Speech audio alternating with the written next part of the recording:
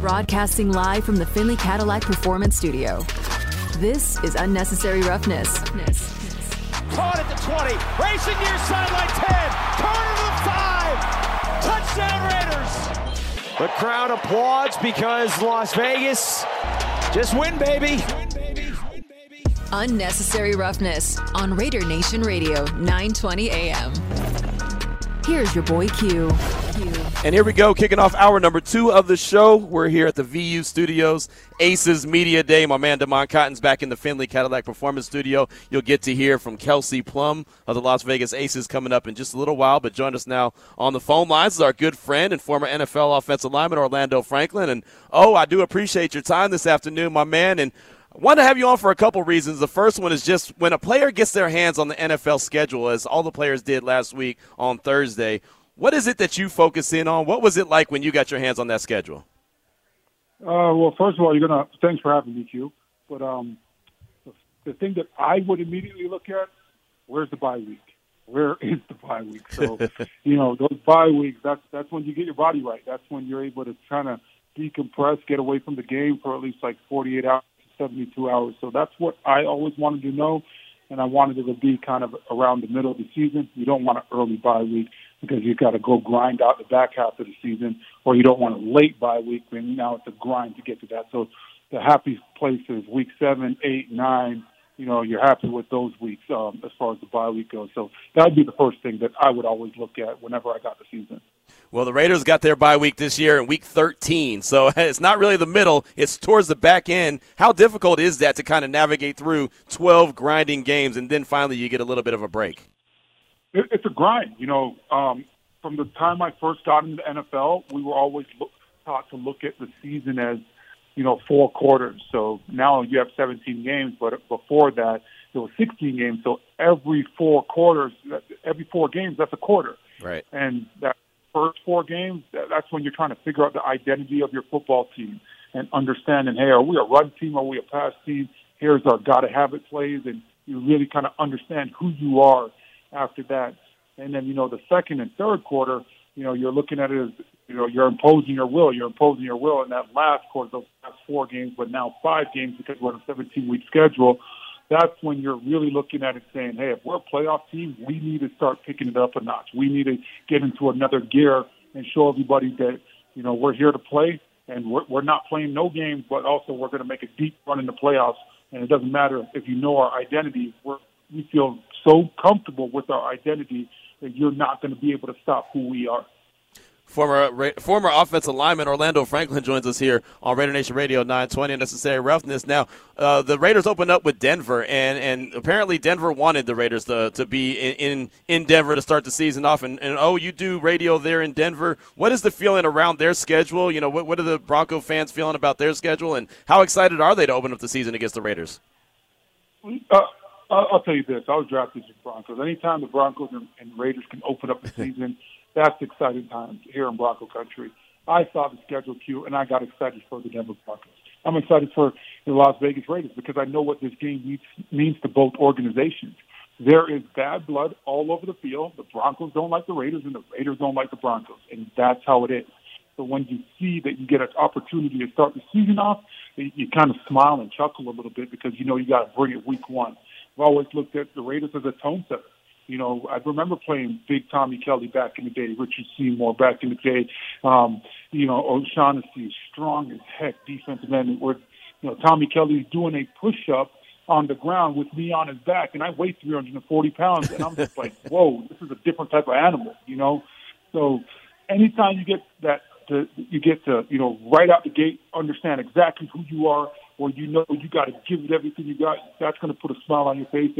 And when you get a chance to end the season, hopefully both teams are playing for something at the end of the season, so it could be an absolute bloodbath out there, and both teams are getting after it with playoff implications. So here in Bronco country, we're excited that we get the Raiders to start off and we get the Raiders to end. And another thing that we're excited about, in a 3-week span, we get KC. We get them on prime time out there, and then we come back, play a different team, and then we get KC the following week. I love those, quick turnarounds because there's always that familiarity, especially with a divisional opponent where you kind of get it out the way. KC's been at the top of this division for the last decade, it seems like, since I've we're tired almost, and it's just been unbelievable. So I know that talking to the guys that are playing for the Broncos, they're super excited about how kind of they get to test who they are at the start of the year against the Raiders. At the end of the year, they're hoping that both teams are playing for something, that somebody could send somebody home in a situation like that. But they're also super excited about the KC as far as how quick of a turnaround they in a 3-week span. They play them 2 times. Orlando Franklin is our guest here on Raider Nation Radio 920. NSA Roughness. Damon's got one for you. You mentioned it a little bit there in your last answer, but when you guys would get the schedule, would you care where the divisional opponents were matched on the schedule? Yes. So for me, I would always care. I wanted to know when we had to go to KC. Are we going to KC earlier in the year, or are we going in December? Because we know we could get some bad weather. KC is not like Colorado. Colorado, we get 300 days of sunshine. We're a mile above sea level. Even if it snows on a Tuesday, by the weekend, you're in flip-flops. So KC, I've been to some cold games, especially now with that fan base and that being the second loudest stadium in the NFL. That could be an issue. So you always kind of look at those things. Nobody really cares about the Chargers, but right, guys, that's a vacation, right? You go to L.A., you go to San Diego. When they're in San Diego back in the day, that's a vacation. I'm sure Raider Nation takes over the Charger Stadium just like Broncos country does. So you never really paid attention to that, but yes, we would absolutely pay attention. And back in the day when you guys were the Oakland Raiders, I'll tell you this, we were paying attention because we didn't want to play on that clay field. So, that baseball field, it sucks falling on that stuff, So you would always try to figure out exactly where the divisional opponents were at. And then when it comes to seeing when you have to go to an opposing team, how much feedback did you get from your fellow players about, hey, man, we really don't want to come to Denver later in the year? And did you guys take that as an advantage, have that home field advantage? Denver maybe being cold, maybe even a little snow towards the end of the season. Yeah, so, now that's kind of what you hear a lot more. But I'll tell you, when I was playing, I played with Tebow Mania. That was my first year, and then I got 3 years of Peyton. So it really didn't matter the time of year that our divisional opponents came here to Denver, because we were going to run them off the field. We were going to go no huddle with Peyton immediately to get those guys tired just because of the altitude. So we used to try to take advantage of that.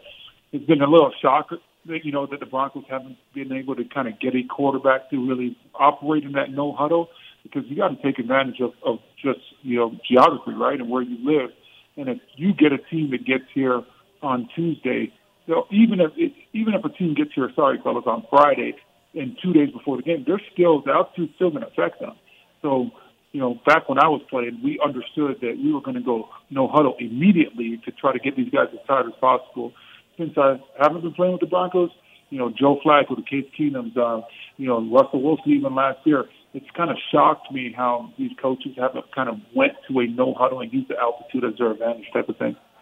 Again, former NFL offensive lineman Orlando Franklin joins us here on Raider Nation Radio 920, Necessary Roughness. So, I wanted to ask you about Sean Payton. I mean, obviously, Nathaniel Hackett didn't last the whole season. Sean Payton is the new guy on the block, and I know it's early; it's only May. But have you started to see what a Sean Payton led team starts to look like there in Denver?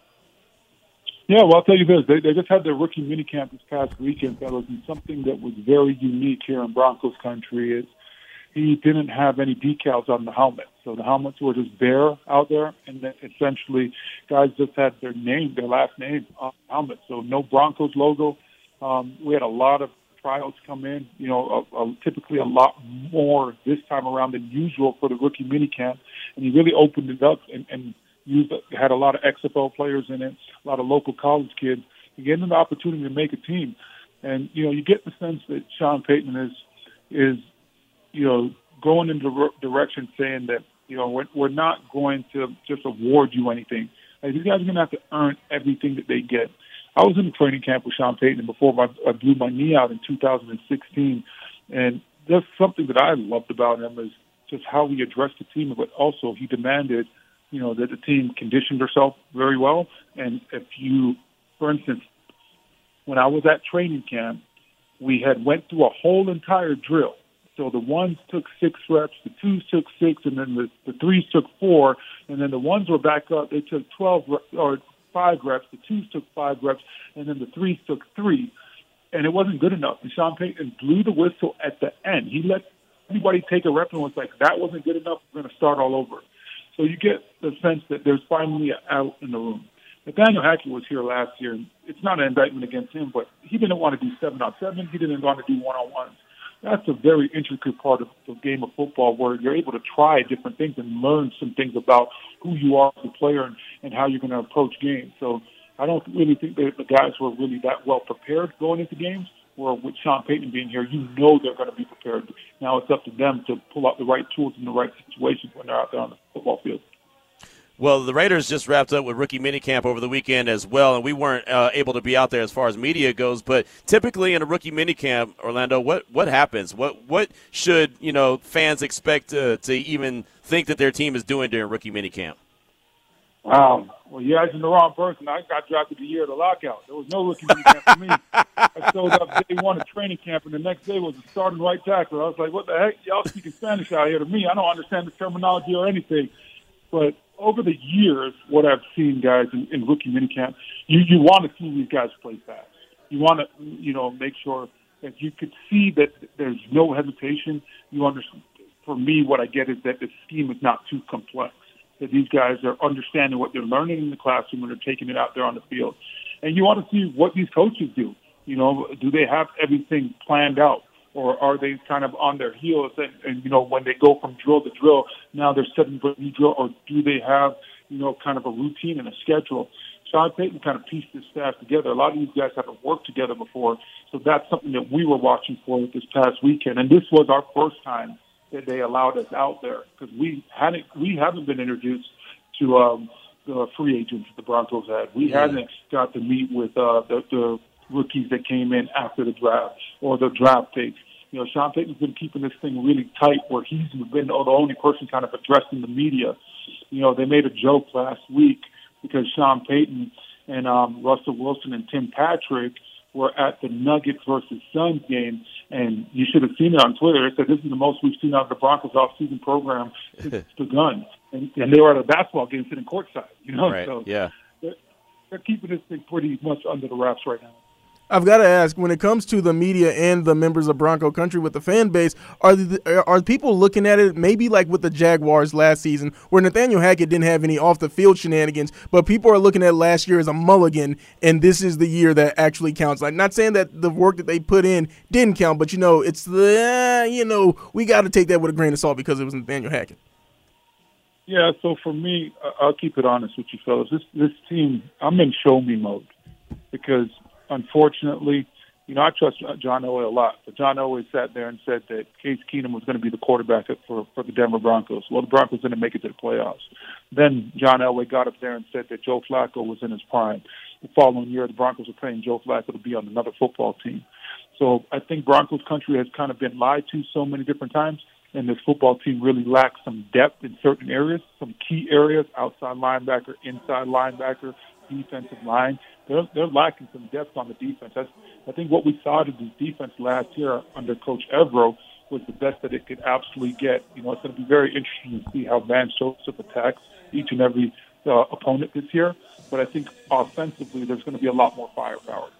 Sean Payton has kind of retooled this offense, and now it's all about can he somewhat, and I say fix Russell Wilson in air quotes because if Russell Wilson doesn't adhere to Sean Payton, when Sean Payton says jumping, Russell Wilson doesn't say how high. Russell Wilson's going to get shown the door. I promise you guys that. Like, it's not going to be a situation where it is like Nathaniel Hackett last year where you're catering to the quarterback or trying to do the things that the quarterback likes. No, Sean Payton's going to call plays that all 11 guys can have success on. And if Russell checks out of that on the line of scrimmage, you better check into a play that all 11 guys can have success, not a play that just Russell Wilson likes. So it's going to be very interesting to see how much of that equates to wins and losses for this football team. But there is some serious question marks when you look at the depth, and that's draft picks, right? You gave up a ton to get Russell Wilson, and then you had to give up the first-round pick in order to get Sean Payton. And so you got to kind of retool this. And that's why we saw the Broncos spend a lot in free agency and try to bolster that offensive line because we know they want to run the football. And when you're able to run the football and impose your will with, Mike McGlinchey and Ben Powers and the rest of the offensive line, that's when the passing game gets a lot easier for Russell Wilson. So we might see a huge drop-off on the defense, but the offense has enough to have the fireworks going. This offense should score 25 points a game, in my opinion. When it comes to that quarterback position, over here in Vegas, we were surprised when Jarrett Stidham left this offseason, but then it starts to make a little bit more sense that he may have more of an opportunity to play with the Denver Broncos as opposed to the Raiders. Is that sense that you're getting too, that if Russell Wilson doesn't get it together, that Jarrett Stidham could take that job by the end of the season if things aren't going right? Yeah, so let's just be honest, man. You don't pay somebody $50 million and just go away from them quick, right? It's going to have to be a disaster. It's going to have to look a lot like last year for Russell Wilson to get benched. But I don't think that with Jarrett Stidham now, the situation is, okay, if it does look any form like what it looked like last year for Russell Wilson, I could see Stidham going out there, not for 1 week, fellas. I could see him going out there for like 3 or 4 weeks and Sean Payton saying, hey, we're getting ready to go in a different direction altogether. You know, this new ownership group, they've showed that they want to win, given the contract to Sean Payton that they did, but also, you know, advising this coaching staff to spend big in free agency, especially on that offensive line. So you could tell that a lot of people are kind of fed up with what happened last year, and it's all about Russell Wilson now to retool himself and fix himself and get back out there and be successful, because it's about winning here. And if you can't win, they will go to somebody else that will do all the right things and checks every box and get that from Jarrett Stidham. Yeah, he's not going to wow you out there and go out there and light it up, but he definitely can play in a system. There's a reason why Josh McDaniels wanted him out there, and, you know, there's a reason why Josh McDaniels left him and went to Jimmy Garoppolo, because he's had Jimmy before. You know, I'm excited for you guys. I'm excited to see what Josh could do with Jimmy, because Jimmy was drafted to Josh, and, you know, I coached in San Francisco 2 years ago with Jimmy, and Jimmy's a heck of a player. You know, if he stays healthy, he could read the defense and he could deliver the ball. Now, I'm going to tell you guys this, because he's going to give you guys one a game where you're like, what the heck, Jimmy? Why did you just throw that? But for the most part, you know, he's going to be very accurate. So it's going to be very interesting to see kind of what every quarterback does in this division. You know, even Justin Herbert now having a new offensive coordinator. Patrick Mahomes doesn't have Eric Bieniemy with him anymore. This is by far the most interesting division when it comes to the quarterback play in the 2023 season. We're going to find out a lot about the AFC West, fellas. Former NFL offensive lineman Orlando Franklin is our guest here on Raider Nation Radio 920. Necessary Roughness. Just got a couple more questions for you. How important is it for Sean Payton and the Broncos to snap that streak that they have against the Raiders, where the Raiders in the last, 7-8 games have been very successful against Denver? How important is it for Sean in general to make sure that doesn't continue, that trend doesn't continue to happen? I think it's very important. You know, when you look at the Raiders, I'll tell you this. You know, I played in this division for 7 years in my career, right? And the most important thing was, for me, whether I was a part of the Chargers for 3 of it or the Broncos for 4. The most important thing was sweeping the Raiders. That was the absolute most important thing. My rookie year, we didn't do it. We split in 2011. But, you know, for the next 3 years, we were able to have some dominant performances against the Raiders.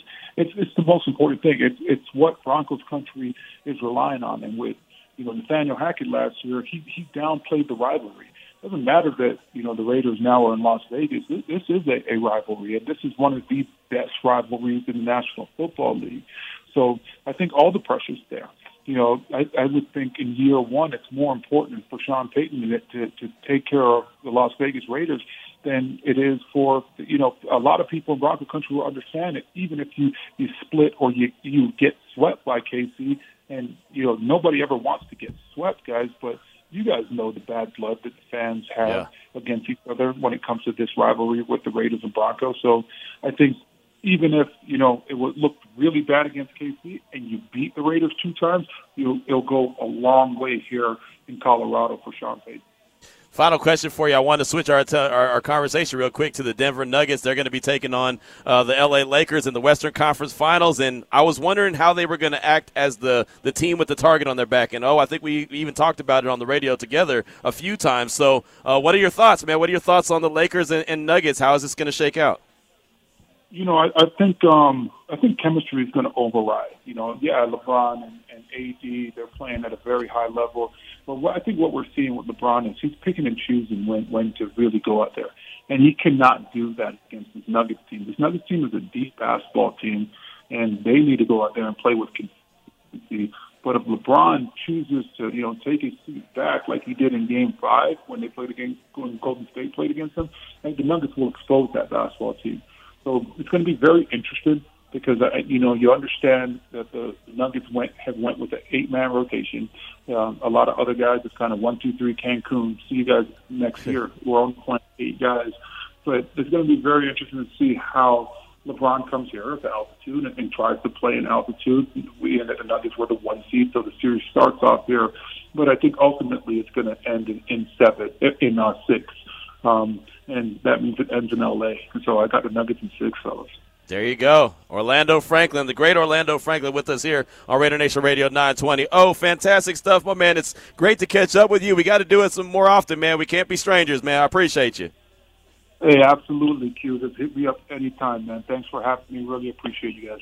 I really appreciate you. Orlando Franklin right there, former NFL offensive lineman, played with the Chargers, played with the Broncos, was drafted by the Broncos, and as he mentioned, was drafted in a lockout. He didn't even get the rookie minicamp, but great stuff right there, great insight from Orlando, and it's great to hear from a player that knows what the rivalry is about, right? And Denver, again, wanted the Raiders to start the season. They got the Raiders. They're ending the season with the Raiders, so obviously it means a lot. And right now, the Raiders have been very dominant against Denver. Can they keep that up? Well, we'll find out week 1 when the NFL season gets kicked off. 3:23 is the time. I don't know if you could tell, but a concert broke out here in the background while we were talking with Orlando Franklin. We're here at the VU studios. It's Aces Media Day, and Sydney Colston is taking her pictures and doing a little video work, and all of a sudden a Jay-Z concert broke out. So, yeah.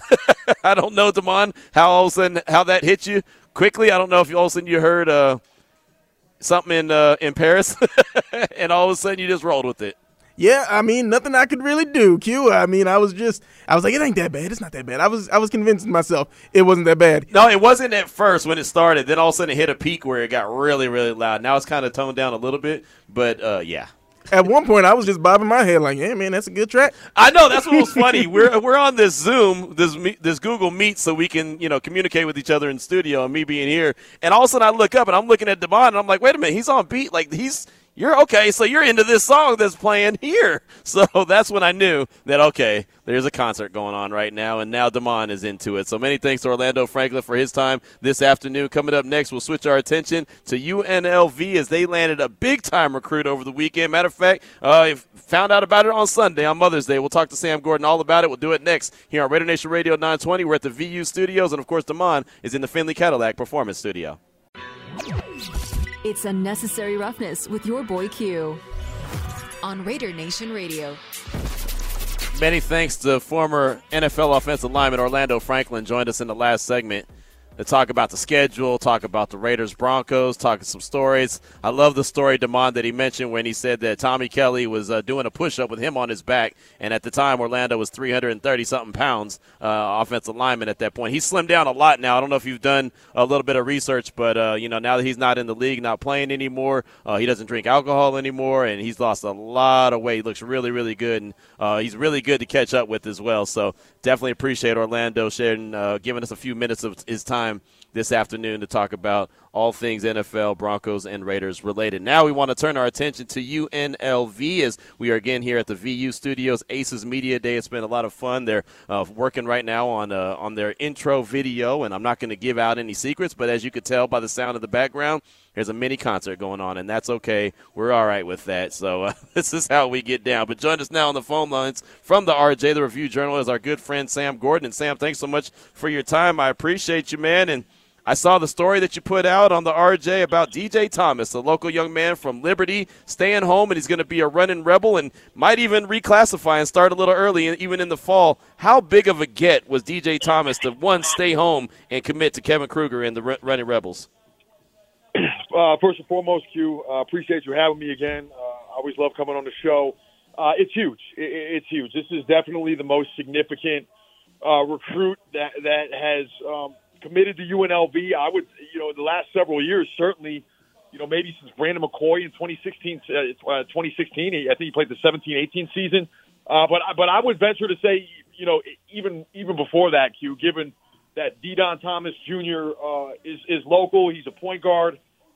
He led Liberty to the state championship, and he's the son of a former Rebel, Deion Thomas Sr., who was a great point guard who played for Jerry Tarkanian. So the last couple of years, he's really emerged as a star, both locally and nationally, as one of the top point guard prospects in the country. And if he reclassifies, and then sources close to the program certainly expect him to and demand the point for the Rebels in 23-24. He's the missing piece that they have for what I think is a team, a roster, the way it's constructed right now, that can certainly compete or should be able to compete with some of the better rosters in the Mountain West. I mean, considering that they added the Boone twins, one from Oklahoma State, one from Pacific, two proven forwards that can score, that can rebound, one a little bit more of a dirty work player, another one a little bit more of a little better offensively, can shoot from the perimeter.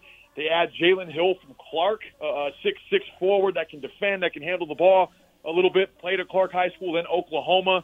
So it was a strong class of transfers that Kevin Kruger brought in, perhaps his strongest to date. They just needed a point guard to run the show. And when you talk about Deon Thomas Jr., you're talking about somebody that is a traditional, pure playmaking point guard that likes to play to the strengths of his teammates, that has been in tons of big games since really he debuted as a high school basketball player at Liberty, beating Bishop Gorman to win the state championship as a sophomore, helping Liberty win the state championship, and then, of course, helping Liberty get back with a different team this year and doing a little bit of everything. So he's a proven distributor and leader at the point guard position. The different recruiting services rank him anywhere from 20 to 30 in the country, but UNLV has believed all along that he's the best point guard in the country. That's who they think they're bringing into their program.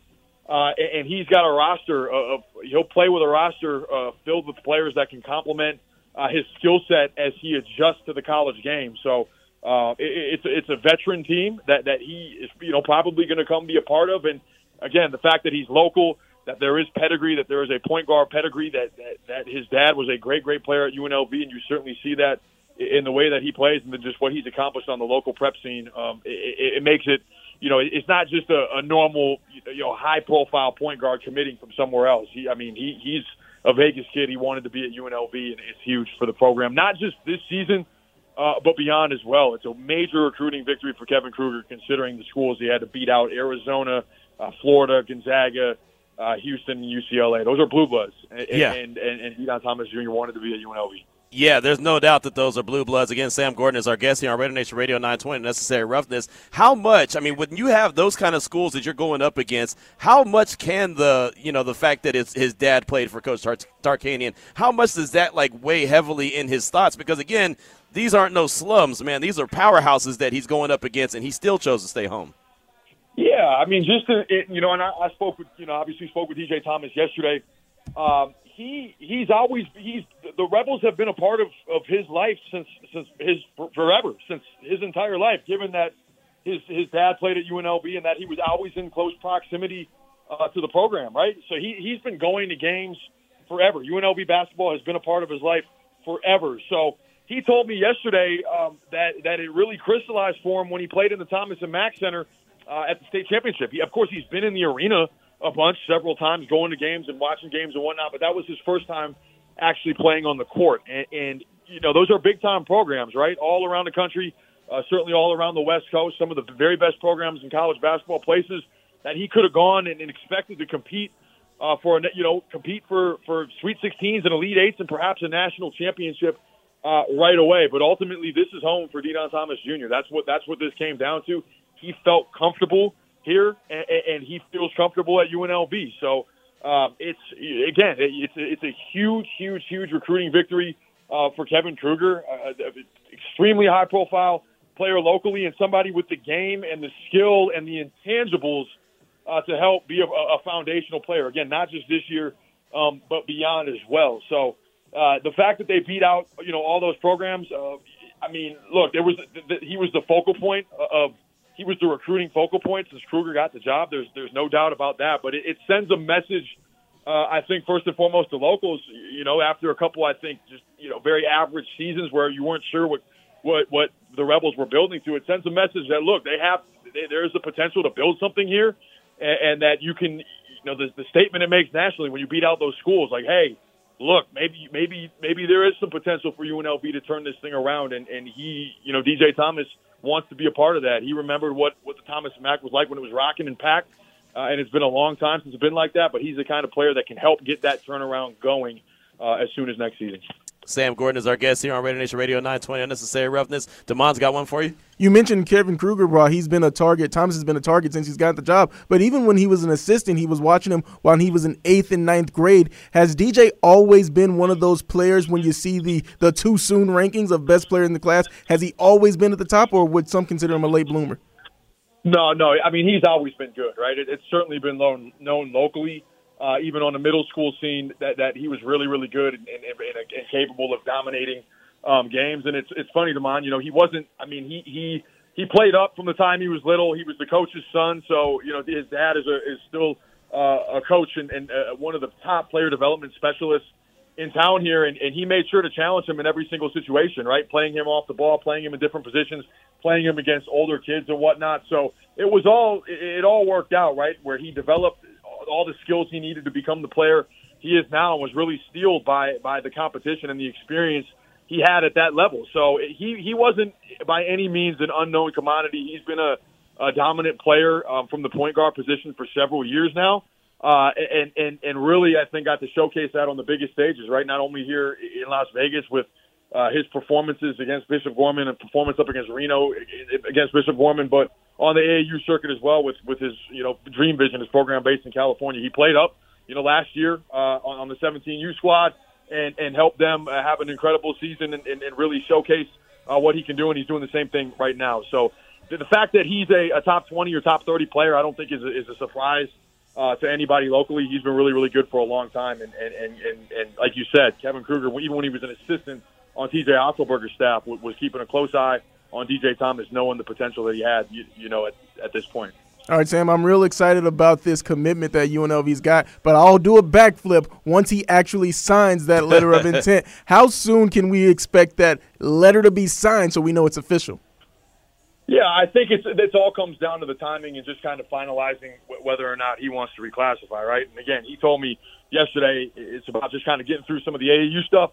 This spring they were playing in Dallas, and it wasn't necessarily a done deal yet. But again, sources close to the program expect that and expect it to happen. And once all that is sorted out, he'll sign and they'll go from there. So, it's not a done deal until he puts pen to paper. That's what's going to make it official. But he wants to be at UNLV. He's wanted to be at UNLV for a while, and it's just kind of crystallized for him in the spring. So it will happen, and when it does. Again, UNLV is going to have a foundational player, somebody that I think, has the potential to really reinvigorate the community with what UNLV basketball used to mean, and somebody that can help complement the skill sets of the players that are already on the roster. It's going to be an experienced roster filled with upperclassmen, seniors, fifth-year seniors, transfers, men, right? Grown men, and De'Don Thomas Jr. has the intangibles in addition to the game to be able to step into that kind of situation and run the ball club. So, like you said, it's not official until pen gets put to paper. But if indeed the decision to reclassify is finalized, that should happen here pretty soon. You mentioned it a little bit there in your last answer, like some of the players that he's going to be playing with. UNLV is always active in the transfer portal. And I'm not saying put a number on how many wins he could add to this team, but does he make a difference day one when he steps on the court as making them a contender in the Mountain West? Yeah, I mean, I think that should be the expectation, right? I mean, you have a roster, again, Justin Webster's back, Luis Rodriguez is back. You have the twins coming in. You have Jalen Hill. They have another freshman guard, Brooklyn Hicks, 6'3" guard that was the Mr. Basketball or the Player of the Year in Washington, who averaged 35 points per game. So, I think you have to be realistic with expectations here, right? DJ Thomas is only going to be a freshman. I don't think he should be viewed necessarily as the savior for the program. There's still definitely work to do. But in terms of the impact that he can have day one, I don't think there's any question he can have an impact from day one. And it's about the way, Damon, that he plays the position, right? He understands the strengths and weaknesses of his teammates. It's not about, necessarily his production, his statistical production. He's going to make the right basketball play. He's a maestro in pick and roll situations. He understands matchups as well as any point guard I've ever seen, and dictating matchups and understanding how to manipulate the defense to get favorable matchups, be it for him, maybe isolated against a big or for a teammate in the post. He can direct traffic, whether he's on or off the ball. And when you have a roster full of slashers and a little bit more shooting than they had, last season, those are the kind of players that he thrives with. When he was at Liberty, he always had shooters around him, and I think the difference between the state championship team when he was a sophomore and the team that lost in the state championship as a junior was the presence of Joshua Jefferson, now at St. Mary's, a 6'9" post player. So he can play with bigs, he can play with guards, he can play with pace, he can play at the half court, and he's really, really good at kind of understanding what the game and what the situation calls for. So I don't expect him to necessarily have a big scoring burden right away. I mean, that's why you have experienced, fourth and fifth year guys. Not saying that he's not going to be able to score, but I don't think he was 22, 23 a game at Liberty and had to have several 30-point games throughout the course of the season in order for that team to maximize where it was going to go, right? Like, that's not going to be necessarily the case for him at UNLV. He's going to be able to distribute. And again, there's still a scholarship, open for be it another transfer, another high school player that can maybe grow with this class that includes Thomas and Hicks, or a big, or, there's still room for improvement on this roster. They can stand at a big, some shooting on the wing. But yeah, I think he's good enough. I mean, UNLV is not the only program that had, that there was discussion about reclassification, right? I mean, there was always a possibility, and that's because he's that good. He can go on, be it in the Mountain West, be it in the Pac-12, Houston, wherever he was going to go, he was going to have the opportunity to make an impact day one with his feel for the game as much as the skill that he has. And he's an extremely skilled player on the offensive side of the ball, both ends of the floor. Sam Gordon is our guest here from the RJ on Raider Nation Radio 920. Unnecessary Roughness, talking all things De'Don Thomas, the new recruit commit for Coach Kruger and the UNLV Running Rebels. And so I did want to ask about the recruiting side of things, Sam, because recruiting is such a tough game, and it really is a game. But when you land a big commit like this, and it's a national a guy that nationally many different programs wanted, how big is that for Coach Kruger moving forward to be able to land other potential big name recruits? I mean, I think you just nailed it right there, Q. It's huge, right?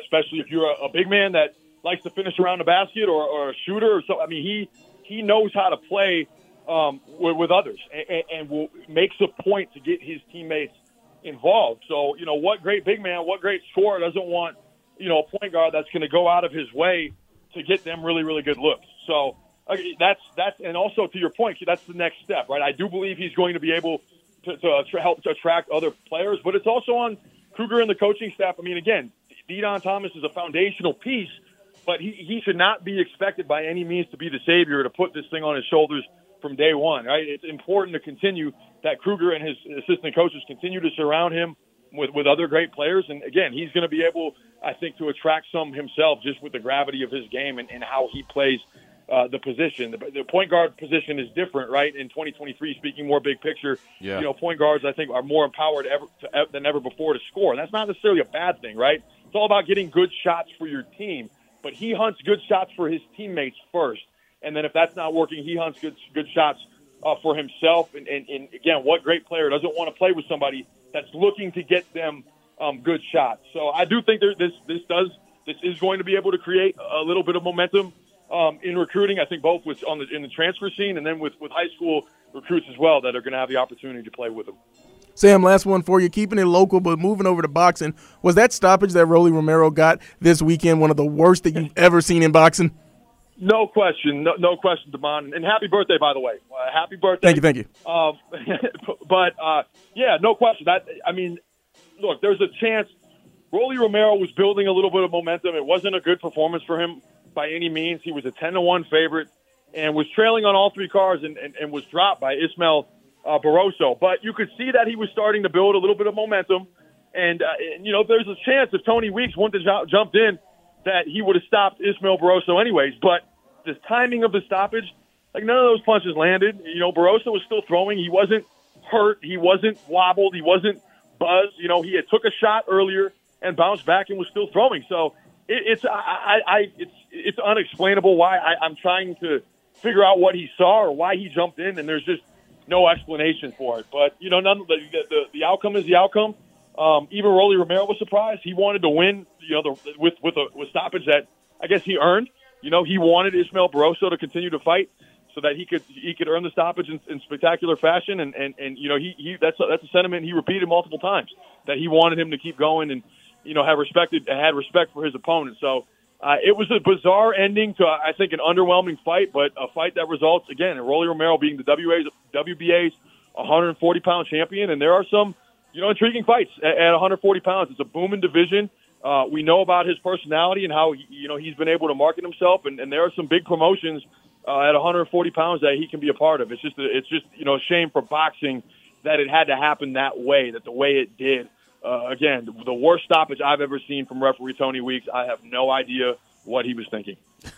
No doubt. That's a great way to drop the mic right there. Sam Gordon from the RJ on you can find him on Twitter at @BySamGordon. What are you working on that we should be on the lookout for? Yeah, Haney-Loma Fight Week, Q. Undisputed lightweight championship of the world at 135 pounds. Devin Haney, Vasily Lomachenko. Haney, the undisputed champ. Lomachenko, 3-division champion. Looking for one more big moment here in Vegas. That's on Saturday, May 20th. So I'm going to have coverage of that and of all everything surrounding that throughout the course of the week. So really looking forward to that. A lot of big-time boxing in Vegas this spring. It's great. Great. And Haney is the original Oakland native, now Vegas native, right? Absolutely. Proudly represents the Bay Area despite a long tenure in Vegas. He wants to fight in the Chase Center someday. He told me that is a goal of his, to fight in the Chase Center, to go back home and represent for everybody in the Bay. So it's a big-time fight. 2 extremely skilled fighters on Saturday, again, for all the marbles at 135 pounds. Should be a fantastic event and a great night at MGM Grand Garden. Well, I'll tell you what, we might have to get you back on on Friday just to give us a preview of that fight, if you don't mind, because I would like to really deep dive into that one. That is a big-time fight. So if your schedule says so, we'd love to have you back on Friday to check it out. So no doubt about it, Q. I really appreciate it. Thank you guys for having me on. And, again, shout out to Mom, man. Happy birthday. Have a great rest of your day. And we'll talk later this week, guys. Really appreciate it. I appreciate you. Great stuff right there. Sam Gordon from the Review Journal on Twitter at @BySamGordon. And, yeah, we'll just go ahead and book that, Damon. We'll set that up for Friday. I do want to talk about that fight because that is a big-time fight. And I'll never forget, man, I met Devin Haney, some of his family at the Finley Cadillac the dealership when I was there doing a show. And they said, and, I'm not that deep into the fight game, so they were telling me, I said, man, you better watch out for my bro, Devin Haney. He's coming up. He's an Oakland native, but he lives here and this and that. And so we kind of got into a little conversation about it. And here we go. Big-time fight coming up this weekend with Devin Haney. 3:48's the time. We're at the VU studios. They're still working, as it's Aces Media Day. They're working on their intro video. They've been having a lot of fun. A lot of the Aces have been rolling in and out of here. So coming up next, what you're going to hear is Kelsey Plum. Myself and Willie Ramirez had an opportunity to catch up with her earlier today from Aces Media Day. You'll hear that conversation. It's Radio Nation Radio 920. Now back to Unnecessary Roughness with your boy Q. We're at the VU studios. It's Aces Media Day. They got their intro video that they're working on downstairs right now. It's really a nice studio here in Las Vegas that they're at. Last year for Media Day, we were all over at Mandalay Bay, and it was cool, but this is really an absolute production studio that they're at. So they're having a good time. Candace Parker just walked by a few minutes ago, and I'm the last of the Mohicans. I'll just let you know that right now. I'm the last media outlet that's here. All the TV stations are gone. All the radio stations are gone, so it is me.